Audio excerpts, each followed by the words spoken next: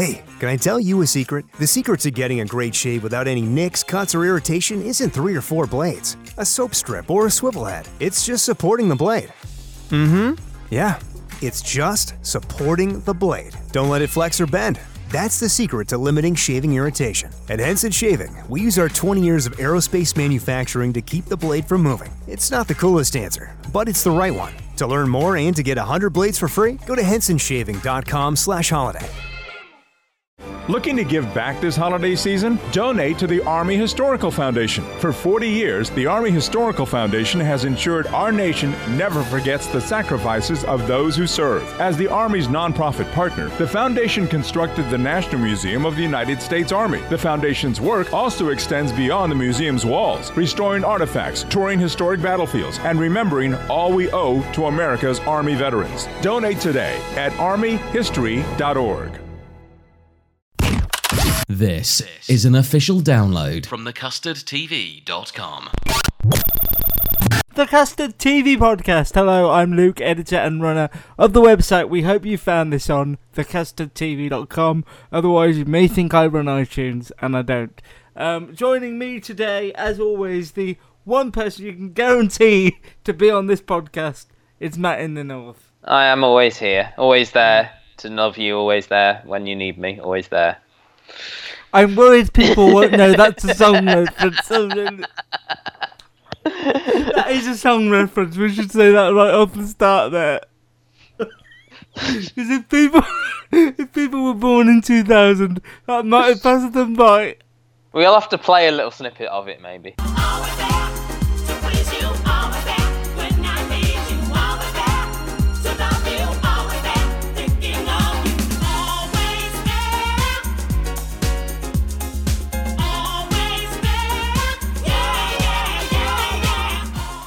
Who sang that? Was it Olita Adams? No, it was Incognito. Jocelyn Brown? Jocelyn Brown. Don't mix up Olita Adams and Jocelyn Brown. They must fight through that every day of their lives. But yeah, Olita Adams was the one who was going to get here when she could. Here. Yeah. And she was going to get here and Jocelyn Brown was always there. Luke. Hey everybody, here's our star. And Matt. He's a professional. Enjoy your show, boy. This is the Custard TV Podcast. So you're a big Easter egg person? Not really, but I read the story today about the cheese egg. Did you see that? Oh, that's so wrong. That's so wrong. It's like blue cheese flavour and you get like a cracker in it and some chutney. Are you thinking that's the route you'll go down? No, because I don't like blue cheese for starters. Are you also wondering why you brought that up then? Because I am. No, I just thought it's in the news. I thought I would discuss it. I was just like, although I am partial to a hot cross bun if we're talking about Easter food. I had one of them at the weekend. They're gorgeous. Yeah. Well, I've been sampling. I don't know if I mentioned this on the podcast before. The various flavours that Tesco's have had this year. Off you go. This is your platform. If ever there was a platform for this, it's a TV-based podcast. Rank them maybe, but no. There's like apple and cinnamon, which sort of worked. There was like a berry one. Then they went to sort of like blueberry and maple syrup, which was... Oh no, they're trying too hard. Pineapple and mango.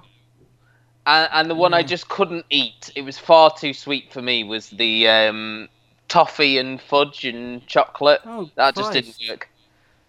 But what I don't understand, and I think we have had not this discussion, but this discussion we're about to have, if you keep notes on what we discussed, I don't understand why they put apple and cinnamon together, because my thinking is that they're basically the same flavour. I know cinnamon's stronger perhaps than apple. But yeah, they complement each other. Yeah. I think. Well, send us an email. Tell us what you think. This is what we're here for. Public service and all that. custardtvreviews@gmail.com. And I did the Marks and Spencer. They had a orange and cranberry one, which was all right. Ooh. TV news. Let's do some TV news. In news, somebody was expecting Save Me, Sky Atlantic's Lenny James drama, which is doing well both overnight in people watching it, weekly, and it's done well on the old Sky box. binged platform. Scuttle. Is it the most binged or the quickest binged? There's some sort of But to be fair, there's only 6 episodes, so it's not that hard. Yeah. Not that I've binged it all, but it's not that hard to binge it. 800,000. We'll talk about Save Me later. We will do. And in news nobody was expecting, do you remember the awful singing show with Jerry Halliwell? I was going to bring this up as well. Rob Beckett and Gabs. That's coming back for a second series. Jazz. Was that a hit? I don't know whether that was a hit or not. I just ignore it completely. It's probably it, but it's cheap to produce. It's a studio. It's Jerry's salary is probably the biggest thing, and if she doesn't want it to play ball again, they could probably bring in someone they could probably bring in Aletta Adams or Jocelyn Brown. See, linking it all together. I hope I haven't edited that out because that was a good thing there. And also because it's 2005. The BBC have commissioned a dancing competition. Yay! This is actually the reason I bring this up. No? Okay. No, not quite. The reason I bring this up is because it's made by Psycho, which is Simon Cowell's company. It's the first time he's ever made a show for the BBC, or I should say his company's ever made a show for the BBC. And it is called, I don't know how long they took him to come up with this title, The Greatest Dancer.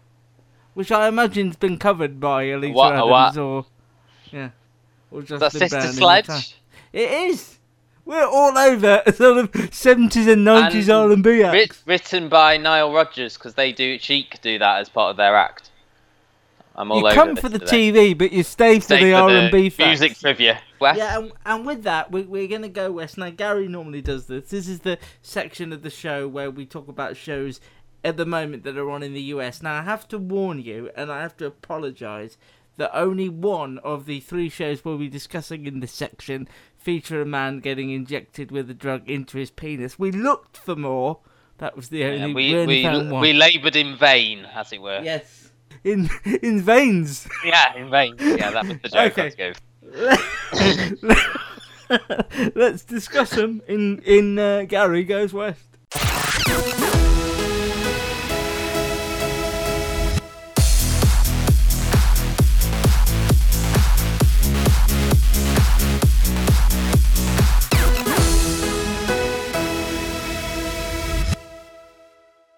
So we got 3 shows this week. One that is currently airing in the UK that is finished in the US.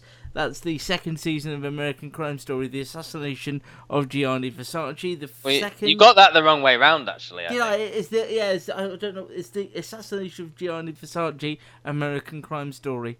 Then we've got HBO's Barry, which is a new comedy on HBO, because it's HBO's Barry, starring Phil Hader. And then the 3rd one is a new drama on FX, soon to be arriving on Sky Atlantic over here, called Trust, directed and exec produced by Danny Boyle. So I thought it worth a discussion. And is Barry coming to Sky Atlantic as well, did you say? It is, yes. Yeah. I don't think it's coming as soon as Trust is, but it will be coming, because they have a deal to buy all of HBO's stuff. And unusually, Trust is on FX, and that's coming to Sky Atlantic. And usually, Sky Atlantic is just Sky Atlantic stuff mixed with HBO and Showtime.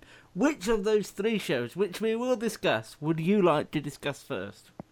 Well, should we start with Versace's that's on? And yes. Plays into a little bit of news that another Ryan Murphy show, Feud, they've won their legal battle against Olivia de Havilland, who was suing them for sort of defamation, perception of herself and others in the show, but that's been scrapped, probably because she's 101 and she doesn't really want to. She's like, I can't even be bothered. Yeah, she is 101. I'm not just making that up. Well, why would you? So how far have you got on Assassination of Gianni Versace, American Crime Story? Let me talk about this. I have seen 3 episodes. Yeah, me too. If we weren't doing a Ready podcast, I would be watching 4 now. Yes, me too. To an extent, if I had time, yes. Oh my God, you do have time, because this time we're using to do a podcast. Because that third episode was amazing, incredible. and the second episode had its moments as well, with Phil Collins in particular. Well, he wasn't in it. We should stress that. No. Can I just say as well before we start on this, I have realised, I think I've known it but never said it on the podcast, I struggle with things that are based on real, with dramas that are based on real events and real people. Which plays into the next. Yeah, which plays into this. I know a lot of people rave about The Crown. I've no interest in seeing it. No interest in seeing it at all, because I think it would just be like watching people impersonate the Queen and Prince Charles and all those people and deciding whether they do a good job or not. And I can sort of let it go for the things that Jeff Pope has done, like Mrs. Biggs and Appropriate Adult, because I don't really know. And Three Girls as well. Three Girls, obviously, yes. But I really, really enjoy the Assassination of Gianni Versace, apart from, and this is going to sound awful, the bits with Versace and Penelope Cruz as Donatella. I think Ricky Penelope Martin. Cruz... Yeah, I think they're all doing fantastic acting and really great. No, I mean, I like the actor. Who's the actor who plays Versace? I think he's doing a good job. I meant to Google that earlier. I will. But they're not in it that certainly in the scene, because it all sort of flits around and stuff like that. Yeah. And certainly in the scenes after he's died, the stuff with Penelope Cruz as Donatella and Ricky Martin as his boyfriend, they're in it less. And I don't think it affects it in the same way as John Travolta and David Schwimmer did in the O.J. Simpson series. No. And I think Penelope Cruz, especially, I really enjoy. I think I'm struggling to get over the fact that it's Ricky Martin, but apart from that, yeah. But I could see where you're coming from there. That's kind of an unfair thing to say, because it's really the biopic of the disturbed serial killer Andrew Cunanan, who is portrayed in this. We've discussed it before, by Glee's Darren Criss, who I find absolutely mesmerising and fascinating and toe curling and all the things you're supposed to find. I just thought I could spend, and he is an absolute psychopath, and he is a dangerous sociopathic person. But I could spend. I don't need the Gianni Versace stuff. It doesn't need to be there for me. It could just be following him around, which is why the third episode, which took place before the events in Miami in '97 and focused on, I think, his third killing and then subsequently his fourth, was just so incredible, because it followed him around Chicago. It followed this elderly couple and him being the elderly male being a closeted homosexual. He was the industrialist, wasn't he? He was one of the most famous people in Lee was his first name. I can't remember his surname, and you saw him at the start. His wife played. I thought she was fantastic, Judith Light, in this, who we've seen in stuff really like Transparent and things like that. She's like on a shopping network. They're both well known in the Chicago area, but he's, as you say, closeted homosexual. Has used Andrew as an escort before, I think, because they've got a previous relationship. But he sort of takes against him and ends up, as you say, killing him. Even though Versace's name is in the title, this one Versace doesn't feature in at all. Just go back to the second episode as well, which sort of focuses on the events sort of leading up to the Versace murder and Andrew coming to Miami. You get his sort of friendship, or sort of manipulation of this other sort of escort guy who sort of paroles the beach. Who is he? Recovering from AIDS? Is that what we're led to believe? Yeah. Andrew ends up seducing another old man and covers his face in gaffer tape and dances around to Easy Lover by Phil Collins in a very sort of... The gaffer tape thing is really unnerving as well. Yeah, because he uses that again. During the third episode as well as the sequence. But that whole Easy Lover thing, it did remind me of the American Psycho sequence with... Huey Lewis in the News, I believe that was. But this is, I think this is a really good scene, and it stuck with me. And then that third episode was just completely spellbinding, and it sort of explored how hard it was for Lee to cope with how he felt about men, and just like his memory tarnished by the fact that Andrew sort of, put him in women's underwear and put gay porn mags around his body and things like that. And it's just, it is a fantastically made series, I think. If this Andrew Cunanan character is anything like this creation of Ryan Murphy's, then he's a fascinating character. I don't know how... As I finished episode 3, I wanted to go and How long was Neil Armstrong actually on the moon? When did Europe start speaking English? Did Marco Polo really go to China? CuriosityStream is the streaming service for all things history, plus science, wildlife, and more. What's the real story behind the Mona Lisa? We've got that. What caused the collapse of Rome? We know. Where did we find mankind's earliest ancestor? Come find out. For the holidays, give the gift of curiosity with 25% off gift cards for your curious cohorts. It's holiday shopping season at curiositystream.com/gift. Google him and find out more about the person Did you? that I'm watching. I didn't, because we're doing a bloody podcast. But Well, you it's see how this is getting in the way of my everyday life. It is based on a book that was written about the incident and is adapted by Tom Rob Smith, I think he's called, who did London Spy and is the partner of Ben Stevenson, it's really former head of drama. And actually, Matt and I are 2 behind the BBC showing because they've got episode 5 on Wednesday night as well. Yeah, I believe all of them so far are on the iPlayer. If you just somehow missed it, but yeah, I know you said you've got time issues, which is fair enough, but I'm sticking with this. Yeah, me too. And I do think Penelope Cruz is doing a good job, and everyone is doing a good job in those scenes. It's just hard because, you know, they're portraying real people and sort of doing a take on them, if you like, and I struggle with that. It might just be a weird No, I know what you mean. It's sort of it's the more heightened stuff, isn't it? It's sort of more soapy. You know, you've got the big house, you've got, you know, the big dresses, the big hair, the stuff. But there was they looked at the stuff with the feud between the two almost with that fashion show. That was possibly the weakest stuff with the, like, you know, the size 0 models and things like that.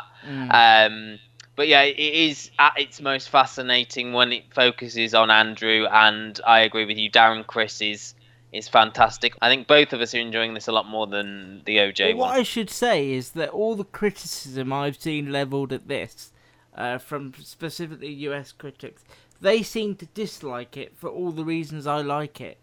And in the case of the O.J. Simpson one, everybody liked it for the same reasons I disliked it. They liked the bonkers nature of it, and David Schwimmer and John Travolta, and I hated all of that. And this is more centred in a form of reality that I can understand and get my head round. It doesn't feel so panto and hammy, and I really enjoy it. But a lot of people think that the tone is too dark, and they were used to the more fun, the Ryan Murphy-ness of it all. The Ryan Murphy-ness of Series 1. Who I don't think has as much to do with this. Just looking, he's only directed the first episode, and he's not written any of it. It's all Tom Rob Smith adapting this book. So, you know, I think he's had a minimal influence over this, whereas, like, the OJ one, he directed half of the series. And as we discussed, I think we discussed a few weeks ago on the podcast, Ryan Murphy being sort of taken under Netflix's wing, these shows are going to continue without him, sort of thing. And if this is what it's like without him, then I'm looking forward to the rest of the American crime stories. So, HBO's Barry or Sky or we'll continue with Trust, because that sort of fits in nicely to this. Do you want to set this one up? Not particularly, but I will. Off you go. So this is a 10-parter, I think.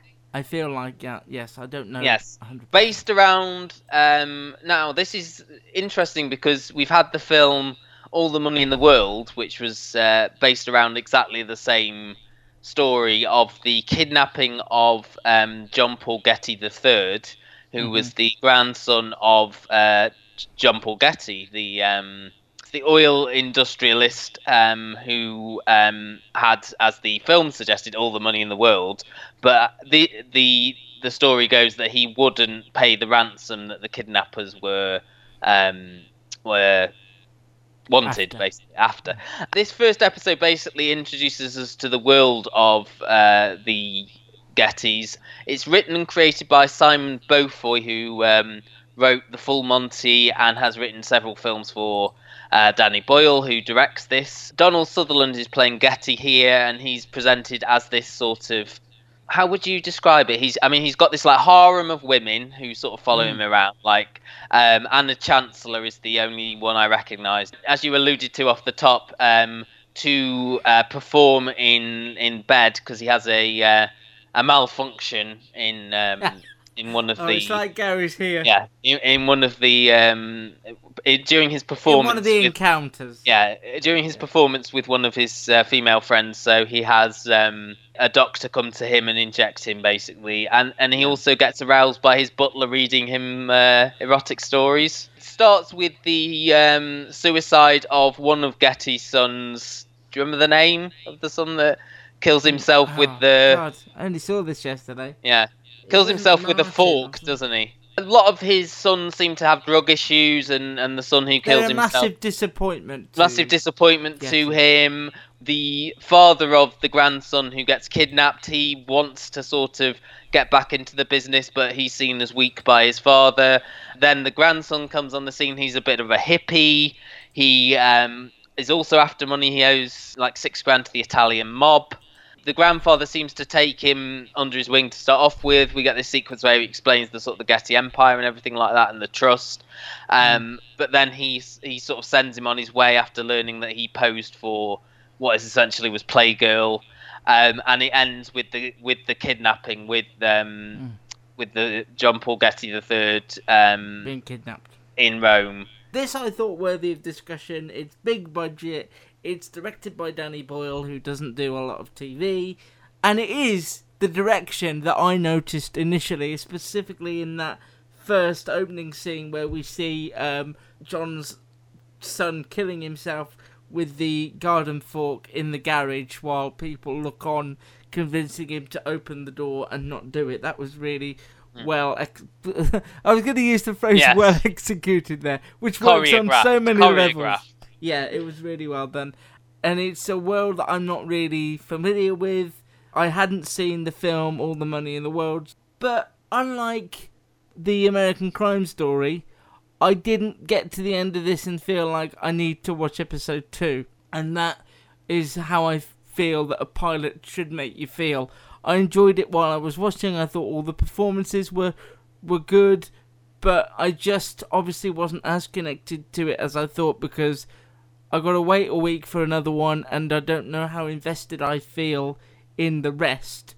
And I don't know whether I bought Harris Dickinson as this 16-year-old. That was another thing I struggled with. Yeah, no, I agree. When he said I'm 16 at the end, I was like, oh my God. I don't know. I mean, it's not something that was presumably on your radar. I asked you to watch it for purposes of this very podcast. How did you feel? Was it? This was long as well. It was an hour and a bit. Did it feel a slog for you? Yes. I really struggle with this. It feels like when filmmakers try and do TV, a lot of the time they struggle, and it has that sort of filmic look that me and you both have issues with, in that you feel like distant from it. Yeah. And I felt distant from this. What I will say as well is that this just felt like a complete fantasy world. I mean, it was. Yeah. I had no idea it was meant to be England. Even when they were on the oil rigs and he was showing him round, it just felt completely anotherworldly. There was that weird scene where he brought a lioness in to sort of frighten all of his girlfriends. It reminded me that I didn't think Donald Sutherland was particularly great in this role. I mean, I understand that they wanted to show the idiosyncrasies of the character and his sort of weaker side and his more vulnerable nature, but I didn't believe him in the role. I didn't really like him in this. I liked Anna Chancellor as his sort of head woman. Almost. She's a reliable pair of hands for most things. And apparently, as it goes on, Brendan Fraser is very good in it. I read a review. We saw him briefly. Did we? At the funeral in a cowboy hat. Yeah. Okay, but he sort of has a bigger role in it as the story progresses, and Hilary Swank as well.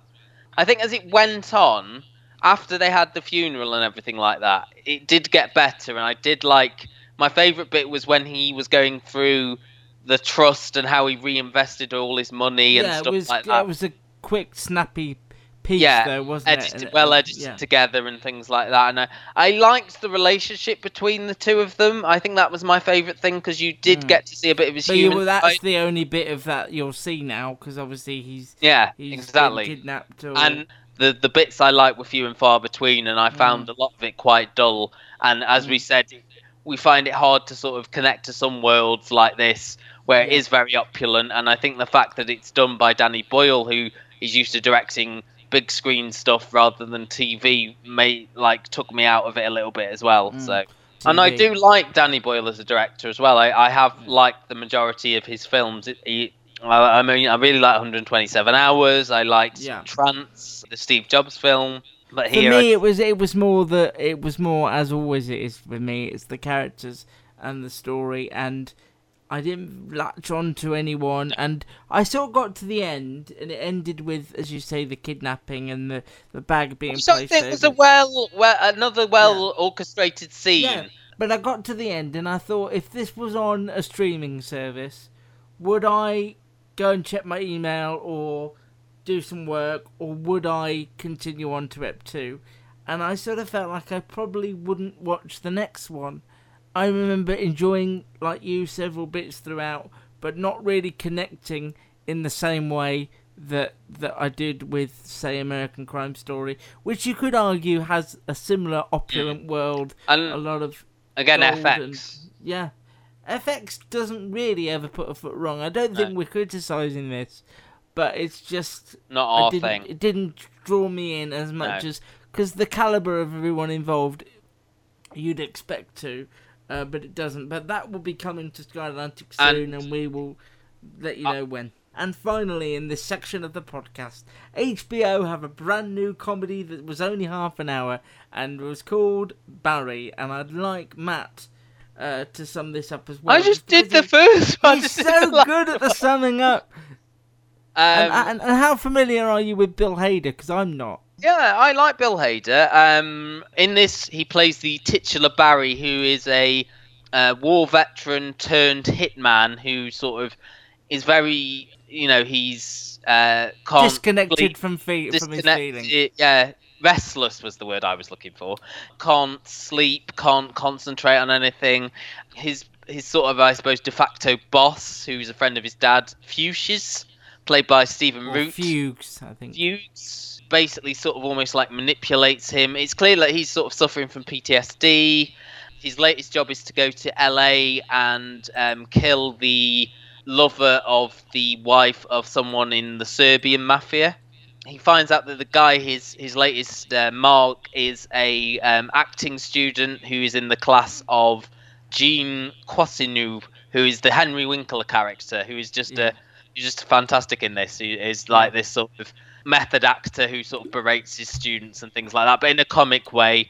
And he meets Sally, who's this sort of likable girl who you think will become the love interest. Basically, the first episode ends with Barry deciding that he's sort of found people that he wants to be with, found a purpose in acting, but at the same time, this Serbian gang think, he's lost the plot. They try to kill him. He kills two of them, and then that's the sort of the feud going on is between the Serbian gang and Barry, while Barry is trying to pursue his acting career. And you saying last time about would you watch The Next Trust, I have actually watched the second Barry as well, because I found a screener of it. Oh my god, I have to say, cards on the table. All right, okay. I loved it. I have to be completely honest. Too. Because what it does so brilliantly is the light and shade, and the comedy is brilliantly subtle. It's not in your face. And Henry Winkler, as you said, is probably the most understated, but the most brilliant I've seen him in a long time. And I love the acting students and how they're all their stuff, because it's LA is based on movies and monologues from movies. The second episode has a great sequence where Barry and Sally are practicing a scene from Doubt, and he doesn't quite understand what doubt is. And I've heard that that it doesn't shy away from dark. In fact, it gets darker as it goes on. It doesn't shy away from the dark. Yeah, there is a torture scene in episode. Do you know someone on your holiday gift list that's looking to cut costs? Consider a Henson razor. Henson razors use quality standard blades that only cost 10 cents each. That means you'll only be spending pennies a month on blades. Compare that to multi-blade cartridges that cost 20 to 30 times more. Over a couple years, that special someone on your list will save hundreds and get a safe and smooth shaving experience along the way. To learn more and to get 100 blades for free, go to hensonshaving.com/holiday. Judy was boring. Hello. Then Judy discovered ChumbaCasino.com. It's my little escape. Now Judy's the life of the party. Oh, baby, mama's bringing home the bacon. Whoa, take it easy, Judy. The Chumba life is for everybody. So go to ChumbaCasino.com and play over 100 casino-style games. Join today and play for free for your chance to redeem some serious prizes. ChumbaCasino.com. No purchase necessary. Void where prohibited by law. 18 plus terms and conditions apply. See website for details. As well, because the plot is that the Serbians are after and trying to manipulate Barry into working for them. You know, he changes his name to Barry Block from Barry Berkman. And in the end, and I like how they sort of did the exposition bit, you know, because the first episode, you don't really learn a lot about Barry. Bill Hader is almost like the straight man. No, but the opening is brilliant, isn't it? Just that brilliant stark opening killing is just really, really good. Yeah. It's brilliant. It's one of my favourite things. And co-created by Bill Hader, along with Alec Berg, who wrote for Seinfeld and Curb Your Enthusiasm and Silicon Valley, but also this first one is written by him completely. Yes. Bill Hader as well, yeah. and directed by him as well. Yeah, he's completely just fantastic in this. He's great. I like Stephen Root as well. I thought he was good in this, and as you said, I thought Sarah Goldberg. I mean, the entire cast are very good. I found the Serbians a little bit comic, but even the guy walking through and his daughter and all the friends are watching some show on the Disney Channel. It's just really enjoyed this. So you guys want them gone? Yes. Now, there's a lot of ways I can do this for you. One of them is I could stab him in the nut. That's something I did once, and I'm very comfortable doing it again. What? Or not. Why? Forget about it. Who would want this? Can't you just shoot him? Yeah. No, because being shot is very painful. Have you ever been shot? I have. It's like crazy painful. Anything is better than stabbing guy in nuts. I'll shoot him. I'll shoot him. Okay. Goran, I think he's going to shoot him. We can't really praise this enough. Often shows will come up and just sort of surprise me by how much I just fall under their spell. This is one that, if I could have watched episode 2, 3, and 4 after the first one, I would have. Barry is coming soonish to Sky Atlantic. It's on HBO at the moment on Sunday nights in the States. So Barry, definitely going to be watching that on a weekly basis. These, I think. And one thing I do like about it as well, just to draw a line under it, is that the titles are sort of double meanings. That the first one, for example, is called Make Your Mark, which is both sort of like an acting thing and obviously Mark being the guy and going on it's sort of like make the unsafe choice, commit to you.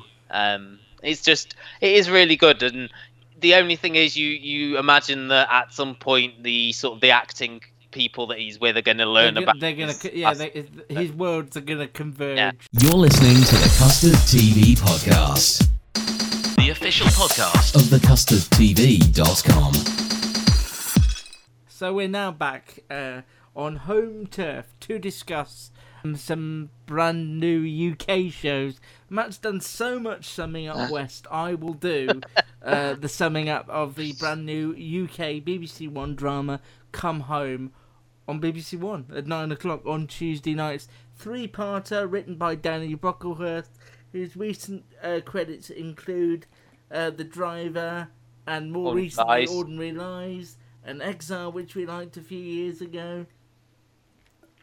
This is a 3-part drama set in Northern Ireland for reasons I am completely unaware of. Christopher Eccleston stars as a single dad raising 2 girls and a son.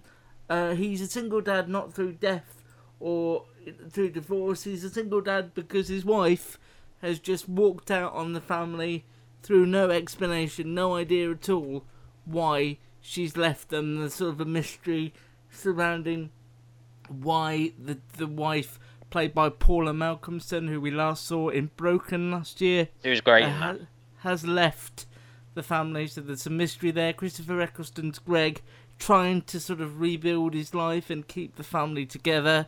He's a mechanic, and he has a relationship with the girl who drives a van that's filled with sandwiches van, and things. She's got an abusive husband.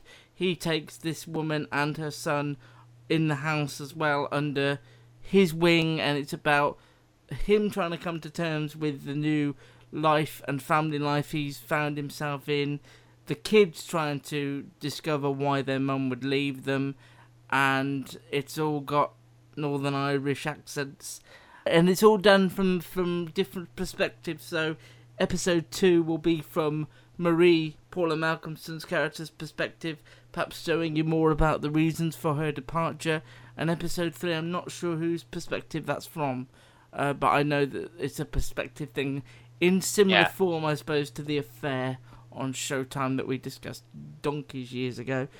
I have to put my cards on the table with this as well, and I don't know whether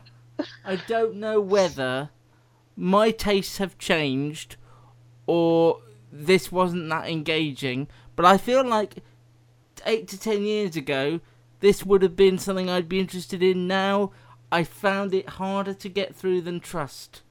I really, really struggled. I watched it on our preview site. I kept looking at the timestamp to see how much was left. I found the accent from Christopher Eccleston believable but also jarring and nerve-wracking to think he was going to mess it up. I hated the way he said mother all the time. That really irritated me. There was no purpose for it to be set in Northern Ireland other than it was, and I just think that Nicholas Schindler and Red Productions have made some of my favourite dramas, but this just... I had no interest in this. I think you're overthinking it a little bit. You don't overthink other dramas where they're set in England. You don't overthink that. No, I don't. But if this drama had been set there, I still wouldn't. If it had been set in Yorkshire, I wouldn't be any more engaged with it. Personally, I liked him in this because I forgot I was watching Christopher Eccleston. I think I was thinking there'd be more revelations, and I think it's one where you have to watch all three, as you say, because it's done from certain perspectives. So this one was heavy on Christopher Eccleston because this was his Greg's episode. This was seen from his perspective, and you got bits from Paula Malcolmson, who we said we loved in Broken, and her episode I'm looking forward to more. But I thought there was enough here. I liked the general theme of it. At first I got the impression that the wife had sort of just disappeared, and then we learnt that she was living like 2 miles away. Again, it had your favourite thing of the scene, you know, from the end of episode at the start of the episode, and then being shown again of him sort of almost like breaking into the house. That seems to be a Danny Brocklehurst trick. Yeah, because they did that in The Driver as well, which I didn't feel like it needed in this. I don't know, the scene wasn't spectacular enough for there to be that much intrigue. Oh my God, what's going on? Yeah. I don't think it needed to do that. It almost felt like he was short on time and decided to do the same scene twice. But apart from that, I liked Christopher Eccleston's performance. I felt he conveyed the sort of the hurt, the sort of confusion, the longing of wanting her back in his life. You know, this Brenna, the sandwich lady, almost felt like a replacement. I thought that it was almost felt like she was manipulating him, his good nature, and almost I felt that the revelation might be that she's being used by the ex-wife to sort of almost cause the kids to leave. Yeah, almost like a honey trap sort of thing, because everything was almost too contrived, and the stuff with the husband and the stuff with her being beaten up and things like that. But no, I there was enough here for me, and I felt engaged with the characters, and I don't think I was overthinking things as much as you, and I think that spoils your enjoyment on things from time to time. I feel you're always thinking, is this going to be in the best of the year? Is this performance against this? Is this? But no, I think I wasn't connected with the characters to any degree.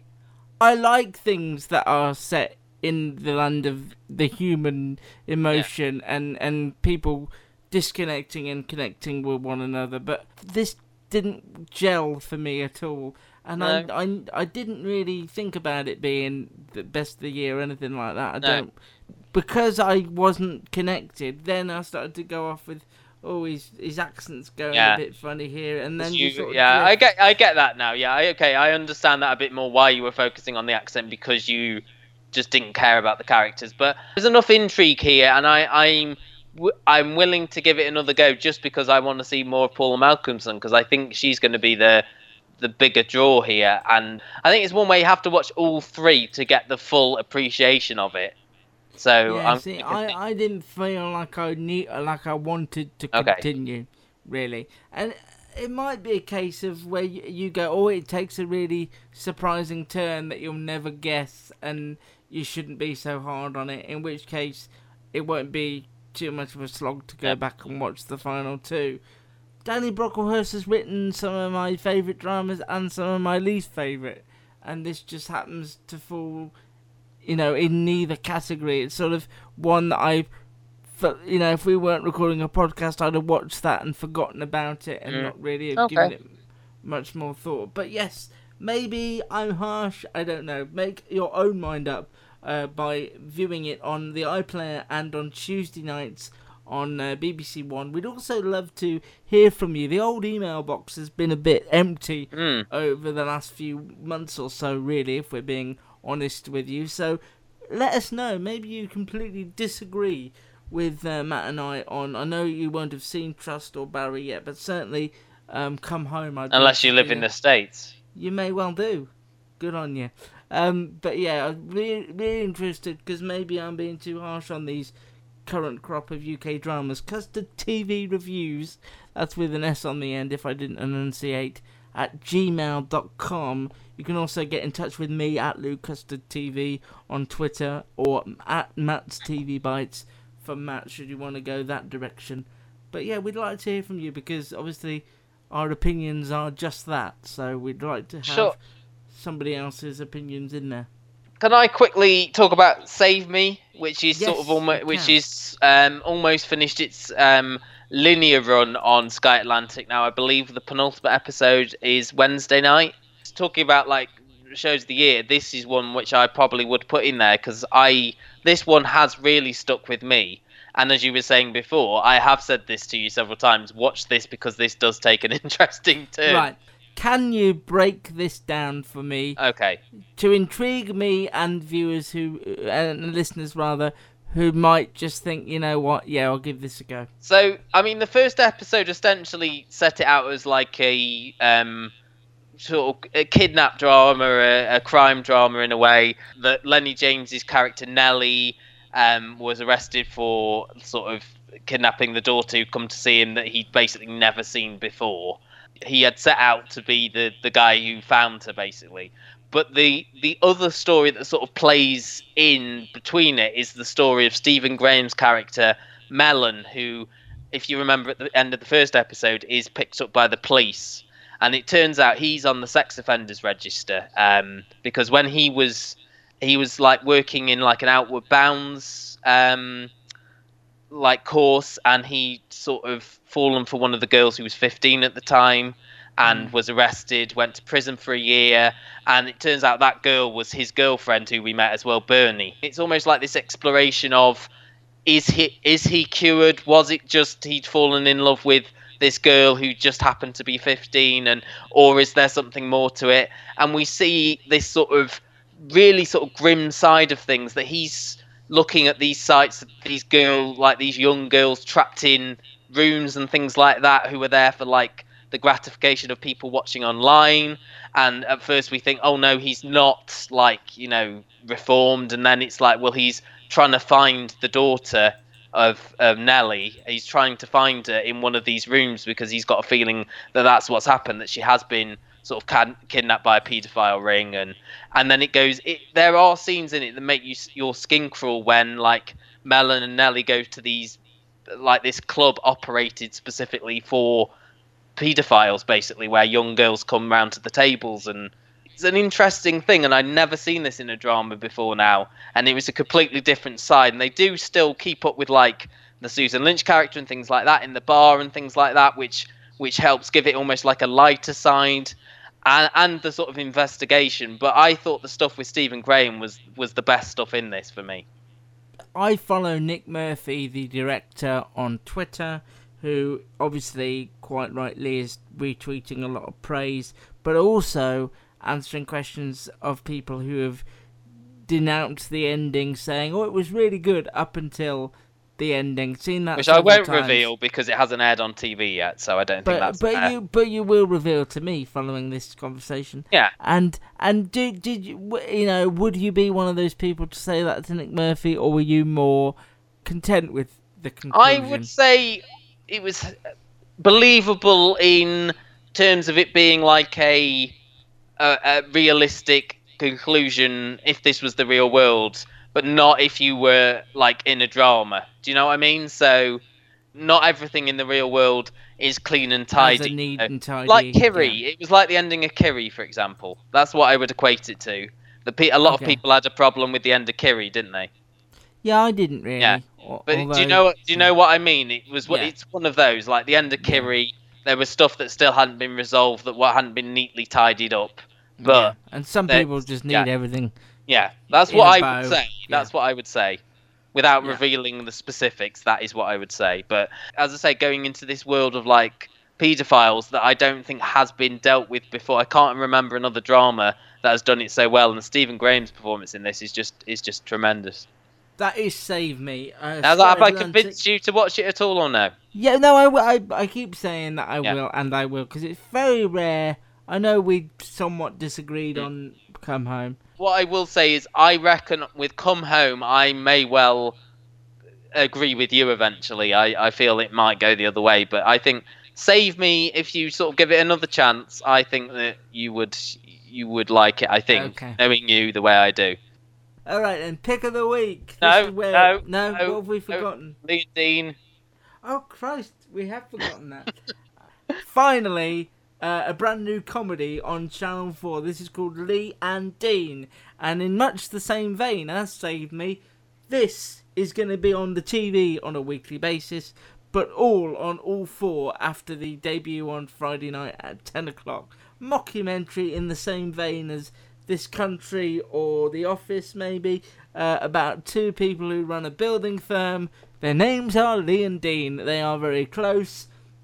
There's the pieces to camera, the talking heads, and it's about their life and what happens when Lee becomes romantically involved and subsequently engaged and pushes Dean aside. And I had high hopes for this. You saw it at a trailer at Edinburgh and said it was promising. Yeah. We had the comedy one from Channel 4. I think we had 3 clips. I can't remember what one of them was. One of them was Derry Girls and one of them was this. And of the 3, this was the one where we all went, yeah, that's quite funny. And it was the scene, I think, at the start when they were introducing like the members of the building team and things like that, like Little Dean and Midnight and people like that. Yeah. And the trailers that Channel 4 had been trading made it look like something that I would enjoy. I do love the mockumentary style of This Country, probably the best example of that in recent memory. However, I found this a little bit less disciplined and a bit more all over the place than This Country. The humour is a bit more laddish. But as far as storytelling, I thought it was a bit disconnected and a bit all over the place and a very basic. So much so that I felt the need to ask Matt to watch the second episode, which I did as well. I think it was unfair to judge a comedy of this style on just the opening episode, but the story doesn't really hold together overly well. I don't ever. It almost feels like they've done, and I said this about Derek as well, that they've done the documentary format because it's easier to handle the exposition. With This Country, the documentary style makes sense. They explain it at the start why they're doing the documentary. That this week's episode of This Country in particular sees them address the camera. Do you not get bored of this? I appreciate you got a job to do, but does it not get a bit boring just following us to about... Who is this even aimed at? Because no one we know watches it. I did like some of this. I'll give it the benefit of the doubt. I felt it's got a sort of a charm to it. I didn't find it offensive ever. The insinuation that Dean, who's the sort of the dimmer one, is in love with Lee. Lee is the sort of the popular, the smart one, the one who has all the success with the ladies. Some of the bits aren't really well explained, but there's certain gags that really that's how I felt. Yeah. I mean, a woman in a shop mobility scooter stuck in a pub door will never not be funny. What did he say? She's got her fags or something, yeah. She's got a drink, she's fine. Yeah. And then they're dancing around later on. I just thought, that made me laugh. There are certain bits which genuinely made me laugh. There was enough jokes in each episode, but I don't think everything hung together. That's basically that's exactly how I feel. I think you believe the world, but I don't think the story hangs together, and there are some good gags. There isn't really a story. I preferred this. I have to say, I preferred the first 2 episodes of this to the first 2 episodes of Derry Girls. Maybe that's just me, but a lot of people were praising Derry Girls when that started, and it took me to the end of the series to really get what they were talking about. Whereas here, I think I enjoyed it more on sort of first impressions were better than Derry Girls for me, for Lee and Dean. It didn't feel really of this time in a weird way. Yeah. It sort of felt like akin to something like Phoenix Nights and things like that. It sort of felt like 10 years like too it late. wasn't in 2018 at all. No, I get that. But at the same time, a lot of these sort of characters do exist in the world. But I know what you're saying. It feels like, I think the style of it, the mockumentary style of it, is reminiscent of the documentaries, the docusoaps they used to make in the late 90s. Yeah, but we know that format still works, a la This Country. Yeah. But I don't know, I can see why Channel 4 are putting this all on box sets. Sometimes we go, well, why would they do that? This does work well in that context because you can just, if you enjoyed it like we did, you could just go on and watch all 6 and be done. And I don't know, much like Damned earlier on in the year, I don't know how well I'll remember this next week. It's quite forgettable, as you forgot to talk about it. I did genuinely forget about it. And also, I watched it on Saturday. We're recording on Tuesday, but it hasn't stuck with me in the way other things have in that period of time. But I tell you what will be interesting is how it is perceived when everybody's seeing it, and whether it becomes this big thing like This Country did, or whether it doesn't go on people's radars at all. And Derry Girls, which seems to have been very popular on social media. It feels to me, and again I might be going too deep, like Channel 4 commissioned this and said, right, off you go, and just gave them no help and let them get on with it. Well, I did feel like it needed a bit of guidance. I think that's what I think that is what happened, because I remember them telling the story of like seeing like a spec scene and thinking, oh, this is really funny, and just let them get on with it to an extent. I'm sure there was guidance. It didn't feel like there was enough discipline. Yeah, discipline's a great word for it. Friday night, 10 o'clock, Channel 4 for Lee and Dean. We'd love to hear from you. Drop us an email. custardtvreviews@gmail.com. Easter weekend, if you're not overdosing on cheese eggs, which, you know, is not a euphemism, it is a real thing. That sounded terrible, didn't it? I apologise to anyone I've inadvertently offended there. And there's some, what we hope will be discussion-worthy and interesting TV on, in the form of our pick of the week. So, what would you like to go for, Matt in the North? So shall I go for Kiss Me First, which is the new drama from Brian Elsley, who brought us Skins, based on like a digital world, like an online world. And it's sort of, a bit of Matrix stuff to it. It's interesting. It feels unique reading the blurb. And I'll be interested to watch it. So that's on Monday on Channel 4 at 10 p.m. And my pick is something that was due over Christmas that got pulled because of all the sexual scandals that are going on with one of its former stars, Ed Westwick. This is the new Agatha Christie drama from Sarah Phelps, who in the past has brought us Witness for the Prosecution and Then There Were None. This is the latest 3-parter from her. It's Ordeal by Innocence, starring Bill Nye, Morven Christie. Christian Cook, isn't it, who replaced Ed Westwick? Who replaced Ed Westwick. I do feel, and this may be another of my idiosyncrasies, if you are taking note of them on your bingo card, that this might struggle a bit being over 3 Sundays rather than over 3 nights, because I really enjoy those. over 3 nights as they've been over Christmases in the past. But yeah, Ordeal by Innocence, Easter Sunday at 9. Okay, so we gave you our Twitters earlier. We gave you the email address, custardtvreviews@gmail.com. Matt mentioned Patreon there. If you'd like to support us over on that service, give as little as you can. I was just going to say, we've already got 7 extra helpings. Yeah. There might be an 8. Bits where we talk about things that didn't get fit just through basically time, didn't fit on the main podcast, but are worthy of your ears if you are a TV nerd such as Matt and myself. There's also box sets on there if you want to pay a tiny bit extra. And the money is going, I suppose, into our collective website pocket, but we're not going to Greg's with it and getting sausage rolls. We are, although... No, cream slices. True. But we...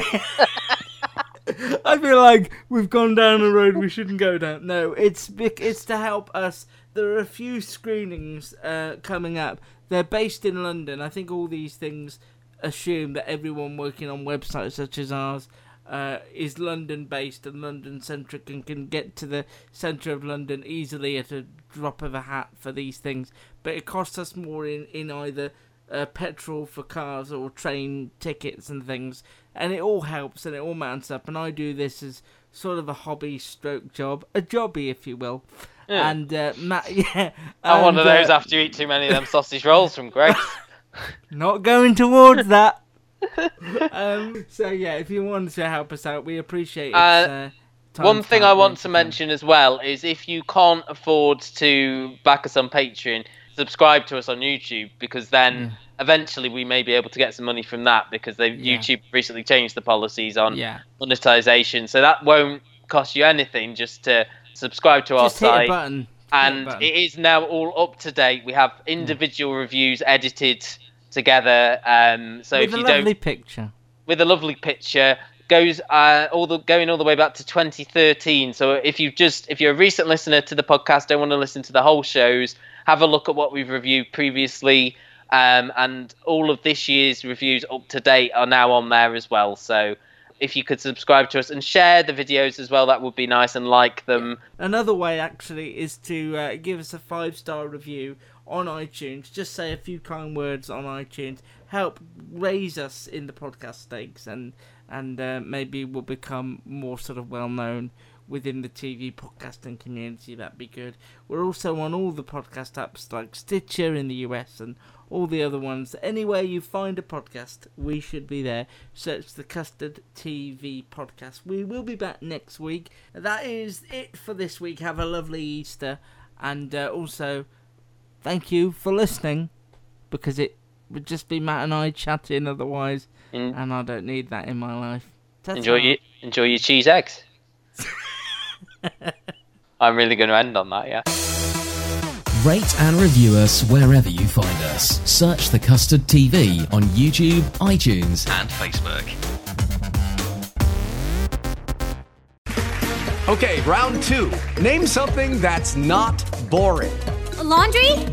Ooh, a book club. Computer solitaire, huh? Ah, sorry, we were looking for Chumba Casino. That's right, ChumbaCasino.com has over 100 casino-style games. Join today and play for free for your chance to redeem some serious prizes. ChumbaCasino.com. No purchase necessary. Void where prohibited by law. 18+ terms and conditions apply. See website for details.